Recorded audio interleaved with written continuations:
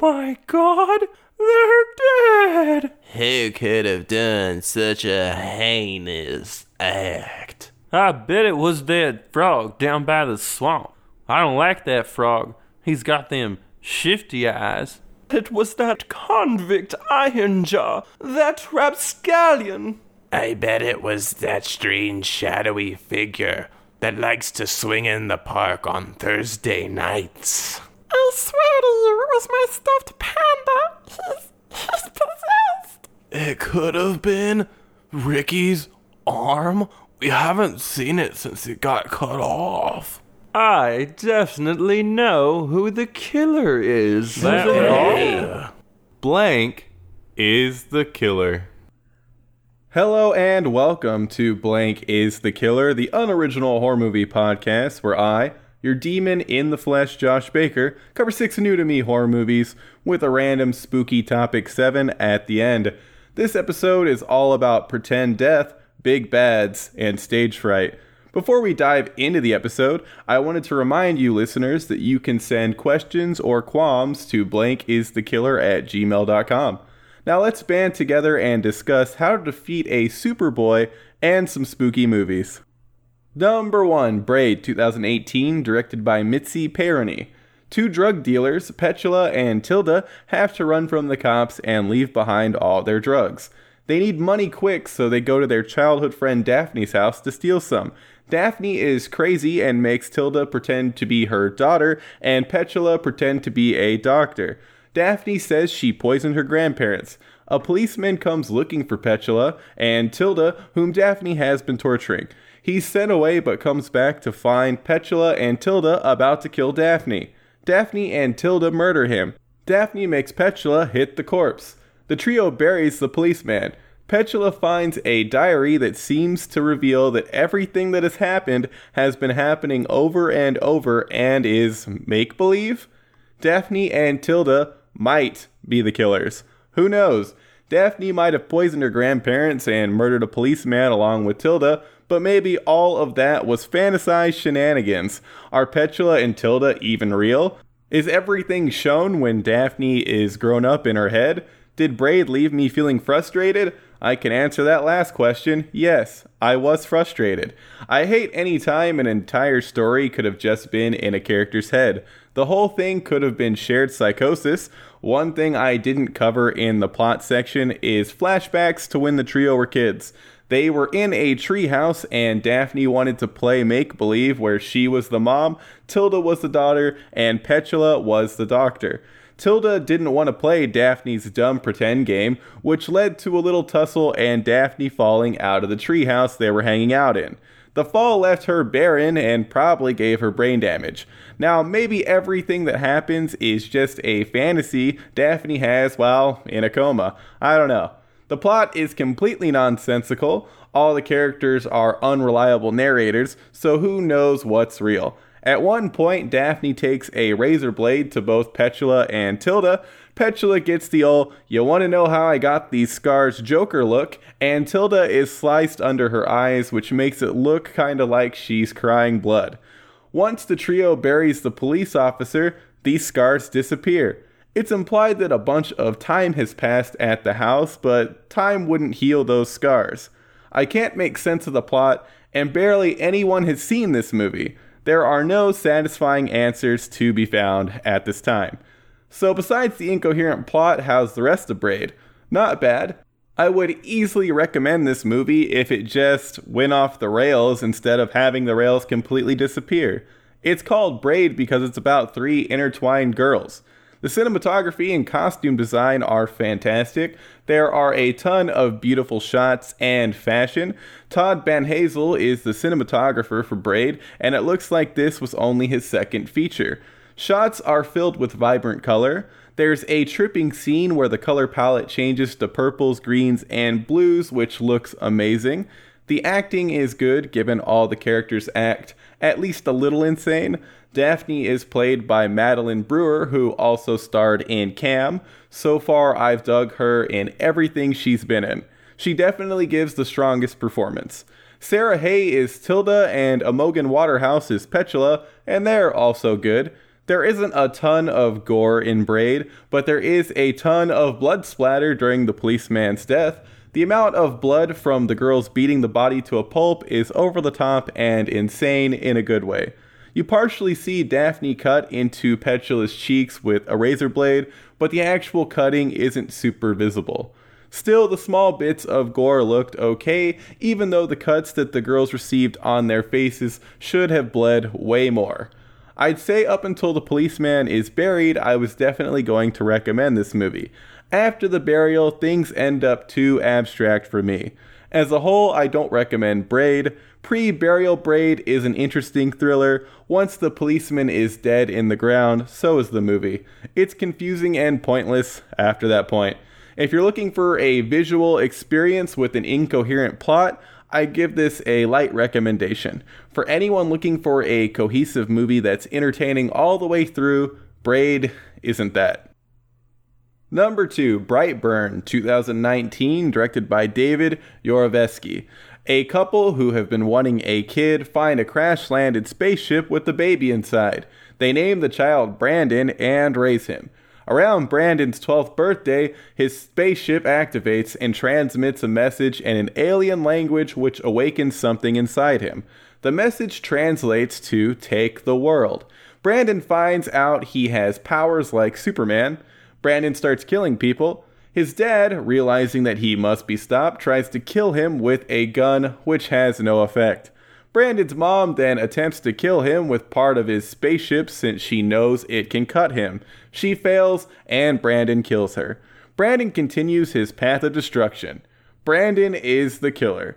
Before I dive into this movie, I want to clear up some confusion.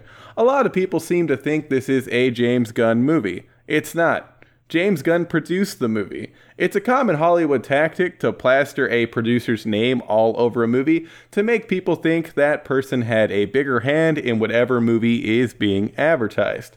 Sure, sometimes producers can be pretty hands-on, but that's a rarity. Example, remember that movie Mortal Engines? Remember hearing something about Peter Jackson being involved? He was just a producer.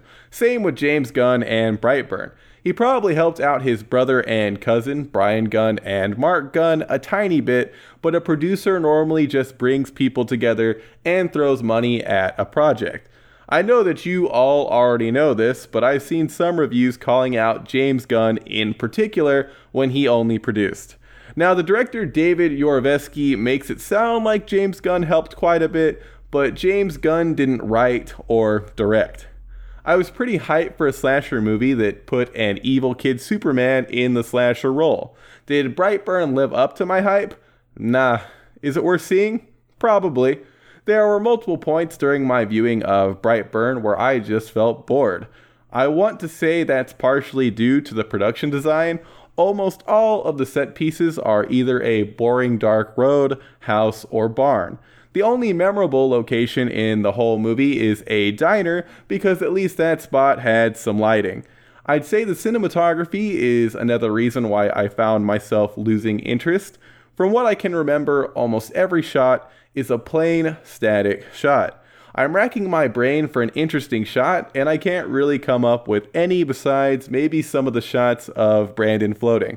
Brightburn is only an hour and 30 minutes, but it felt like 2 hours. The acting in the movie isn't incredible. Elizabeth Banks plays the mom and is the best of the adults. Most of the other actors that get a lot of screen time are known for portraying side characters in TV shows. David Denman, who's known for playing Roy in The Office, is the dad, and Matt Jones, who's known for playing Badger in Breaking Bad, is the uncle. They aren't amazing in this. Jackson A. Dunn plays Brandon. He worked as the creepy kid. I don't think it's hard to act like a creepy kid, though.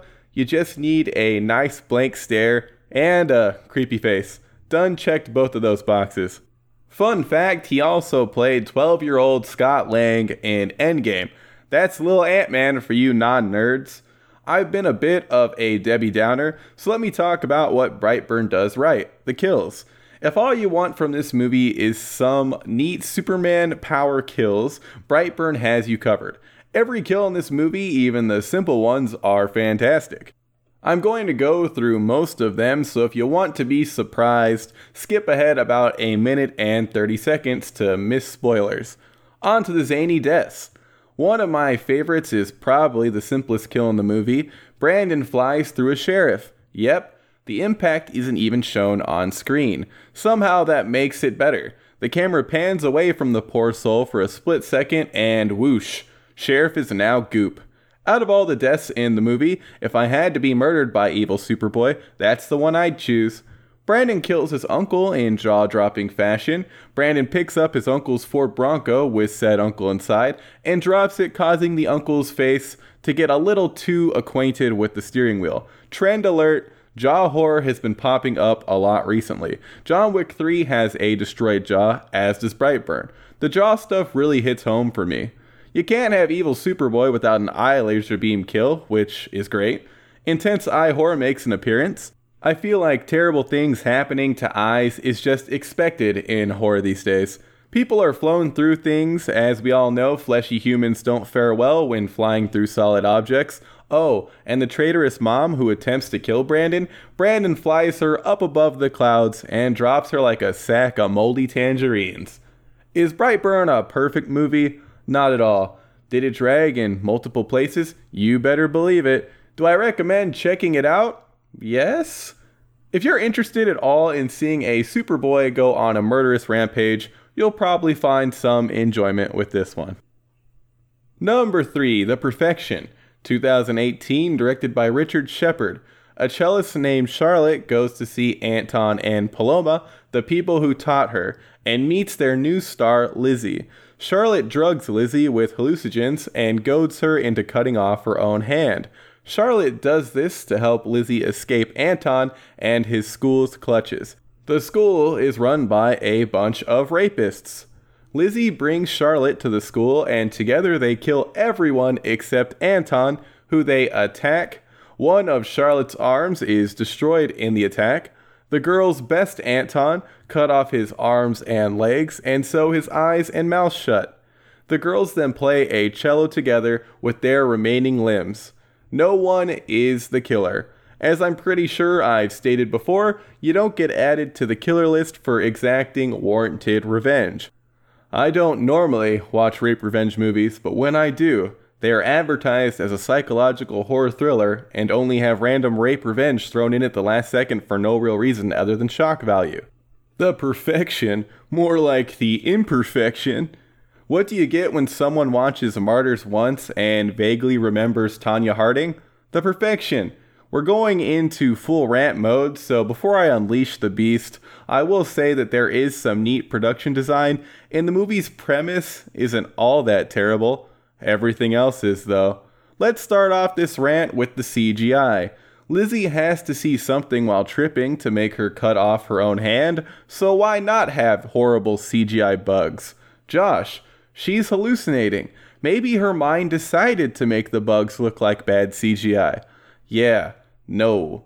Using real bugs in your horror movie really ups the ante. If you're going to have a scene that includes bugs, you best be prepared to use at least a few real ones. They don't even use real maggots when Lizzie thinks she sees them in her throw-up. Come on! Since I'm talking about CGI, there's only really one intense gore shot in The Perfection, and it uses CGI. Anton stabs Charlotte through the middle of her arm and drags the blade along her entire forearm.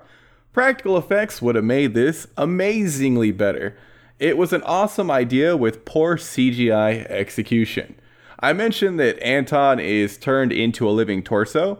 None of this is shown on screen, which is fine. We also don't see Charlotte and Lizzie's initial attack on Anton. Instead, a camera is attached to Charlotte, pointing at her face for most of the attack. That kind of reversed POV is a neat idea, but it didn't work for me here.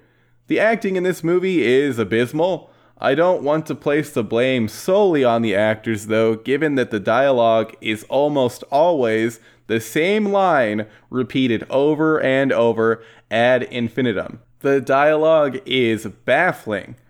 Lizzie curses every 2 seconds, which just feels forced and fake. My biggest issue with The Perfection is the movie's hand-holding. I guess whoever made this movie thought only complete morons would watch it, given how much unnecessary information we are force-fed. It's painfully obvious that Charlotte drugged Lizzie with some hallucinogenic drug. Right after Lizzie chops her own hand off, the movie rewinds. It literally rewinds to show us exactly how Charlotte drugged Lizzie and where Charlotte found the meat cleaver she hands to Lizzie. Thank you, the perfection. You know me. I'm a big stupid head. I could have never pieced together how Charlotte drugged Lizzie without you shoving the events in my face, like some sort of whipped cream pie-wielding clown. That reminds me of a story. When I was a boy, I went to Joe's Crab Shack for my birthday with some friends. Weird choice of venue, I know. A waiter brought a porcelain gravy boat filled with whipped cream to the table and said there was a cherry at the bottom. The waiter wanted me to dive face first into this whipped cream to find the cherry sans hands to win a prize. I'm no stupid idiot, so I said no dice. My friend, a stupid idiot, said he'd do it. He dove face first towards the white stuff as the waiter pushed the hard dish into his face, leaving my friend not only with whipped cream all over his dumb face, but also a bloody nose. That's how you make pink whipped cream. There was, obviously, no cherry. The whipped cream with no cherry is kind of like a metaphor for the perfection. I was promised a cherry, a decent psychological horror movie, and instead got a bloody nose, some garbage shock value. Since The Perfection thinks its audience is made up of complete stupid idiots, that rewind isn't the only one. There's another rewind that shows us Lizzie joining up with Charlotte post hand removal because we, the audience, are way too stupid to figure out why they would join forces against the musical rapist cult. Don't even get me started on how stupid it is that Charlotte decided the only way to make Lizzie realize the musical rapist cult was bad was to have her chop off her own hand. Obviously, Lizzie was totally cool with everything until the school told her she couldn't live there anymore. That was the straw that broke the camel's back. Not the gang rape of children. While I'm ranting, the soundtrack sucks too. Think of an overused dramatic classical song. Did you think of Mozart's Requiem? That song plays at the end of The Perfection. It's cut off by a terrible rap song, but even though that shows some self-awareness, the song choices were still bad. The movie is littered with lame songs that don't fit. Multiple scenes drag on forever, which makes this movie feel way longer than it should. There were multiple parts where I was thinking to myself, I get it, move on already, only for the movie to continue with a drawn-out scene. I don't recommend The Perfection. It's an okay premise with terrible execution. If you want to watch a mediocre shock movie, just watch Martyrs instead. I probably wouldn't have hated The Perfection nearly as much as I did if the creators had removed the pointless, condescending rewinds and shortened a few scenes. The dialogue and acting would still be awful, but a little more editing could at least save the movie from being the complete trash it is. Number 4, Stage Fright, originally titled Deliria, 1987, directed by Michele Soavi. Actors are rehearsing a stage play about a killer who wears an owl mask. One of the leads, Alicia, has a hurt ankle. A friend sneaks her away to a psychiatric hospital nearby to find a doctor to help with the pain. A serial killer named Irving Wallace, who's at the hospital, murders an orderly and escapes in the girls' car. The killer hides in the back seat and kills the friend after Alicia goes back inside to the rehearsal. The police are called, don't find the killer, but say they searched everywhere. Peter, the director, realizes that the play can ride the publicity from the murder and tells a girl to lock everyone in and hide the keys so they can rehearse more. That girl is murdered on stage by the killer, who's now wearing the owl mask. The killer starts murdering everyone. Peter accidentally kills an actor the killer tied up. Alicia ends up the only person still alive. She finds a key to the main door, lights the killer on fire, escapes, and alerts the police. The next day, she goes back to the rehearsal space to look for a watch she lost. She's let in by a guy named Willie. The killer is still alive. Willie shoots him in the head. Alicia's watch ends up broken. She leaves the building and the killer, who's on the ground with a bullet in his head, smiles. Irving Wallace and Peter are the killers. I know Peter didn't realize he was killing an innocent person, but tough luck, Petey. Michele Soavi directed Stage Fright. He's worked a lot with Dario Argento. Soavi acted in Demons and directed what were originally written to be the third and fourth installments in the Demon series, The Church and The Sect. He also directed Cemetery Man. I plan on getting to all three of those films in the near future. Next episode will have a heavy helping of Italian horror, so expect those films and one or two from Lucio Fulci. This section is about Stage Fright, also known as Stage Fright without a space in between the two words, Stage Fright Aquarius, Just Aquarius, and Bloody Bird. I love the design of the movie slasher. The owl head is absolutely ridiculous in the best possible way. Who doesn't want to watch a man wearing a giant owl mascot style head murder people in various ways? The kills in Stage Fright are surprisingly varied. A syringe, pickaxe, knife, drill, chainsaw, and axe are all used for nefarious purposes. The gore is practical and looks amazing. One chainsaw wound in particular looked especially yeesh-inducing. The standout kill has to be the one involving a woman who's pulled through a floor. The killer grabs her through some moldy floorboards. Two guys try to pull her up, only to end up with half of her body flying up and landing on her boyfriend. It's a fantastic kill. The camera work in Stage Fright is awesome. There is a lot of neat camera movement. Focus is used to great effect, especially in the scenes with the key to the door. There are also a bunch of shots with unique angles.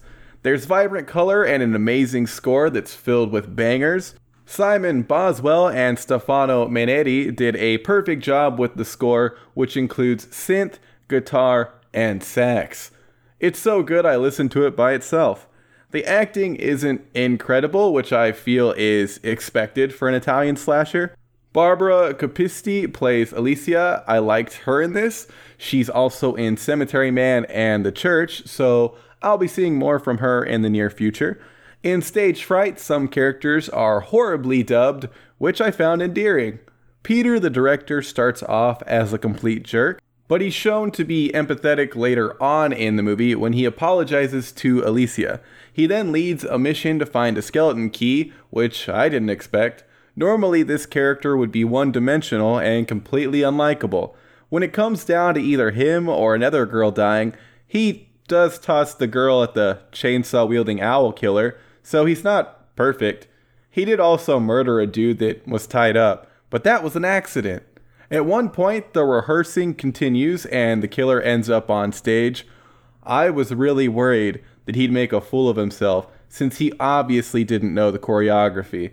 Luckily, all he had to do in that scene is murder a girl, which he's great at. There is a scene where everyone is arming themselves with what they find in the work area. One girl chooses a rock as her weapon. To no one's surprise, she dies. We're told in the past Irving Wallace nailed a girl to the ground and cut her into pieces, which is awful and all, but at least he doesn't kill a cat named Lucifer who hangs around the rehearsal space. The guy named Willie who shoots the killer at the end berates Alicia for not knowing how to use a gun right after all the trauma she just went through. Why you gotta be a meanie, Willie? Stage Fright does drag a bit when Alicia is the only one still alive in the rehearsal space for the last 20-ish minutes, but the movie is still a lot of fun. If you like slashers, Stage Fright is a must-watch. It's soaked in style and blood. Number 5, Stage Fright, 2014, directed by Jerome Sable. After opening night of The Haunting of the Opera, the star, Kylie, is murdered. 10 years later, her daughter Camilla and her son Buddy are working at a summer camp for theater kids run by Kylie's old boyfriend Roger, who took in the kids. The camp is putting on The Haunting of the Opera. Camilla tries out and is chosen to star in the same role that her mother played. A masked killer who hates theater starts murdering people. Buddy is the masked killer. Buddy reveals that Roger killed Kylie after he found out she was cheating on him. Roger kills Buddy and is taken out by Camilla. Camilla ends up on Broadway and hallucinates Buddy jumping through her mirror. Roger and Buddy are the killers. Stage Fright is a Canadian musical horror slasher that deserves to be seen. I look at a lot of horror stuff, and I don't recall ever seeing this film brought up. Well, maybe it popped up once, but Stage Fright should be popping up whenever people ask for lesser-known horror recommendations. Why? Funny musical numbers, check. The always fantastic Meatloaf, check. Intense practical gore, check. Humor that actually lands, check. Great production design, check. A metal-loving killer who hates theater kids, check. I had a ton of fun watching this movie. It was weird hearing Meatloaf sing without rocking guitars and piano behind him, though, if I'm being honest. That's my biggest gripe. Meatloaf's songs needed more rock guitar and piano. I think Bat Out of Hell is one of the best albums of all time. Check that out if you've never heard it. That's enough about Meatloaf for the time being. Let's talk about the kills, shall we? The first kill of the movie is an amazing knife kill. Kylie, played by Minnie Driver, is stabbed to death. This kill is now my gold standard for brutal knife kills. Kylie is stabbed multiple times with visceral practical effects behind every stab. This isn't the only good gore in this movie. A sleazy director has to rip off the front part of his foot after it's nailed to the ground by a fallen stage light. I've never seen that kind of foot destruction in a horror movie. At least I don't think I have. There aren't a ton of kills in Stage Fright, but the ones included are great. Meatloaf was the OG stabber in the movie, so after Buddy puts him on blast, Meatloaf goes all stab crazy again on him. Meatloaf is ended by a handheld power saw to the gut, which is nice and practical, with a good amount of blood and an intestinal garnish. It is a little silly that Meatloaf is revealed to be the OG killer, given that his build is thicker than the build of the masked man we originally see kill the mom. You don't cheat on Meatloaf, Mom. The humor in this movie really landed for me. There's a big musical number when all the nerdy kids arrive at the theater camp that is hilarious. Buddy is fantastic as the high-voiced, metal-loving killer. He gave me King Diamond vibes at times. During almost every kill, he delivers a cheese-filled one-liner in his funny killer voice. The mask he wears is a scratched-up kabuki mask, which looks great. It was pretty obvious that Buddy was the metalhead killer, since you see him wield soup can lids as weapons early on. Buddy and Camilla worked in the kitchen at the camp. I like the creativity of the soup can lid blades. Sure, they looked and functioned just like plain old saw blades, but knowing they were soup can lids made them much more flavorful. All the acting in Stage Fright is decent. Camilla is played by Ally McDonald, and she was great as the final girl. I wish there were a few more kills and maybe one additional music number, but Stage Fright is definitely one of the most entertaining movies I've seen this year. It even has an original song that calls out the audience for possibly pirating the movie played over the credits. Watch this movie unless you're some kind of musical-hating monster. Number 6, Godzilla, King of the Monsters, 2019, directed by Michael Dougherty. Godzilla hasn't been seen in a while. Mothra is born. Ghidorah is awoken. Ghidorah and Godzilla fight, and some dumb humans shoot a new missile called the Oxygen Destroyer at the two titans. This incapacitates Godzilla. Rodan and a bunch of new rando titans wake up after Ghidorah yells. The idiot humans find Godzilla recuperating at his house and use a nuke to speed up Godzilla's recovery, also destroying Godzilla's house. Godzilla fights Ghidorah. Rodan and Mothra show up and fight. Mothra knocks out Rodan. Ghidorah kills Mothra. Godzilla goes nuclear and destroys Ghidorah. Godzilla takes his place as king of the monsters.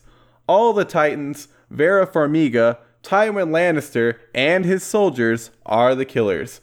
The human element is so poorly done and uninteresting that I will not be using any of the actors in movie names. I'm not sure who exactly wrote the dialogue in this movie. Michael Dougherty and Zach Shields are credited as writing the screenplay. The dialogue in this movie is spectacularly terrible. None of the jokes land, not a single one. I don't like using this word, but the dialogue is cringy. Don't get me wrong, I know that no one watches a Godzilla movie to focus on the humans, but holy moly, is everything the humans do in this movie painfully boring, cringy, and poorly acted.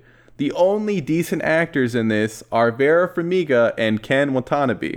Ken Watanabe should have been the lead, but instead, a hard-boiled egg named Kyle Chandler is the human star for some reason. I have never liked Kyle Chandler and anything he's done. He's not a leading man. He's a random soldier dude with a bit part at best. He has an 8 in charisma. That means he has a -1 modifier. He's boring and makes you feel mildly uncomfortable. This is a Godzilla movie. Since Ken Watanabe can't be the lead for some reason, lean into the camp and get someone like Bruce Campbell. Allegedly, Dougherty based one of the humans, a scientist named Rick, on Rick Sanchez. Yeah, you know, from Rick and Morty. It doesn't work. That character is played by Billy Madison's Bradley Whitford. Again, if they leaned further into camp, it could have worked. One last thing before I talk about good stuff. Vera Farmiga is basically Thanos. She works with Tywin Lannister to raise all the Titans in order for them to take over the world and stop humans from ruining the planet with pollution and overpopulation. The humans' organization is called Monarch. I'm only bringing this up because whenever they said the name, all I could think about was the mighty Monarch. I apologize for that. I had to do it and I know it was terrible. When it comes to showing monsters on the big screen, Godzilla King of the Monsters excels. All of the Titans, even the new randos, look incredible. Of the newbies, I really liked Gorilla Mammoth. The other newbies didn't do much for me, but I can't wait for Gormith to throw down in the future. Best monster moments include Rodan pressing Z or R twice to barrel roll and take down a bunch of dumb fighter jets, Ghidorah bringing a raging storm wherever he flies, Mothra's beauty that literally shines down from the heavens, and the way Godzilla ends Ghidorah. I don't want to fully spoil it, so all I'll say is the coup de grace gave me some real Lady and the Tramp vibes. Godzilla loves him some showboating. I love practical effects, but I have to give it to the visual effects team on this movie. The CGI monsters look great. Even though the humans are super lame, I did like their big stealth bomber jet and underwater lair. Godzilla King of the Monsters delivers on Titan action, but heavily suffers from long, monsterless stretches of some of the worst acting and dialogue I have ever seen in a blockbuster. This installment is exponentially better than the snooze fest that is Godzilla 2014. I recommend Godzilla King of the Monsters, but be prepared for a lot of boredom whenever Titans aren't on screen. Way too much screen time is wasted on dull human drama and jokes that don't land in any way. I don't remember the writing in Dougherty's other films, Trick or Treat and Krampus, being terrible, so I don't know what happened here. One last gripe. There's a part where a person goes out into a high radiation area and doesn't have their skin melt off for some reason. If Chernobyl taught me anything, it's that the person who goes on the suicide mission should have turned into a liquid. Number 7, Blood Drive, 2017, created by James Rowland. So I haven't watched a lot of this sci-fi original show that was canceled after one season, but I have seen 2 episodes, which is enough to dive in with some initial impressions. It's a fun show. A great show? No. A fun show? I already said it was. Blood Drive is a show about cars that run on blood and the world they drive in. Why do they run on blood? Gasoline is crazy expensive. From what I can gather, each episode encapsulates some sort of grindhouse trope. In the first 2 episodes, there have been murders, cannibals, cyborgs, and cars that run on blood. A girl named Grace, who's looking for her sister, and a cop named Arthur end up an unlikely duo in a race across the United States, fittingly titled Blood Drive. This show shines when it comes to ridiculous practical gore and effects. Multiple practically made blood-craving car engines have been shown, and every single one of them looks awesome. For a show that was technically on a normal cable network, there is a ton of gore. A weirdo named Julian Slink is in charge of Blood Drive, and at one point he literally destroys a man's head with a briefcase. It's hilarious and gruesome. People lose limbs and blood flies everywhere whenever someone is fed to a car. Only 2 of the characters so far are decently acted. Julian Slink is played by Colin Cunningham, who portrays the eccentric oddball quite well. The cop named Arthur is played by Alan Ritchson. I find Alan Ritchson to be a great comedic actor. He's amazing as the macho douchebag Thad Castle in Blue Mountain State. So far I've liked him in Blood Drive, but for some reason they have him playing more of the straight man instead of an over-the-top, gets things done anyway possible action cop, which would work better given his comedic strengths and the show's premise. I'm assuming he'll be funnier as the season continues. Since Blood Drive is an homage to Grindhouse, I wish the color in the show was more grimy and muted. I don't think a modern day bright yellow sports car really fits in a Grindhouse show, and one makes an appearance in the very first episode. Somehow the Prius in Blood Drive fits just fine. A Prius that runs on blood. That's cute. A lot of the humor in the show lands, but some of the jokes are total duds. I'm interested in seeing more of Blood Drive, but the first 2 episodes didn't exactly glue me to the TV. The show is far from perfect, but it's been fun so far. I'll let all you know my final impressions once I get around to finishing it. Thanks for listening to Blank is the Killer 46. Pretend Death, Big Bads, and Stage Fright. If you dug this episode, leave a rating on iTunes. Want to recommend a movie, ask me a question, correct me, or argue why I'm wrong about a movie being bad or good? Send an email to blankisthekiller@gmail.com. Check out other podcasts on the Sticker Fridge network like Director Showdown or Domcast. Big thanks to Sticker Fridge for hosting the podcast on their website. The next episode of Blank is the Killer will grace you with its presence on June 16th. That episode will be filled with Italian horror unless I'm a dirty liar, which is totally possible. In case anyone is curious, I don't plan on checking out Ma, given how much the trailers gave away.